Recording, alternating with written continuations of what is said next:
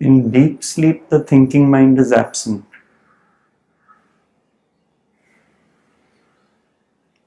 That is why we say we slept so well. That is proof enough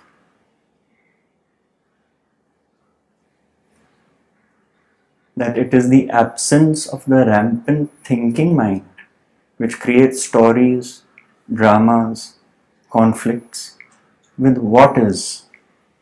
It is the absence of that which is the presence of peace. It does not produce the peace. The peace is there. It doesn't have to be worked hard towards.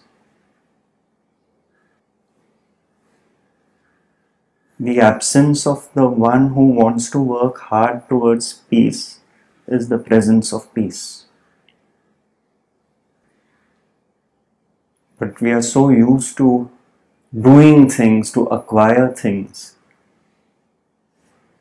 that we have to work towards peace.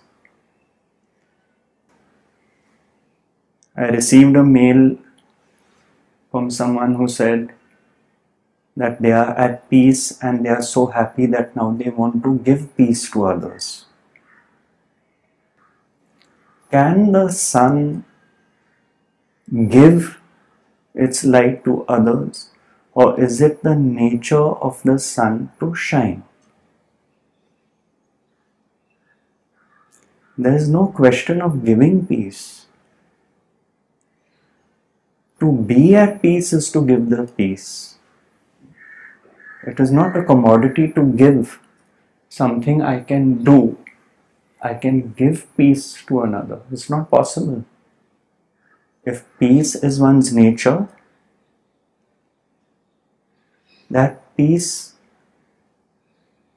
shines like the sun, touching everyone equally, not selectively.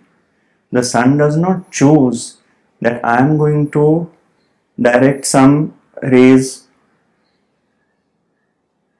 on Ramesh ji, on Mohan, on Asha, but not here, not on Anup, not on Dipesh. It is an equal peace. It is an equal light. Why do we find some people are more peaceful than others? Because it is the absence of the thinking mind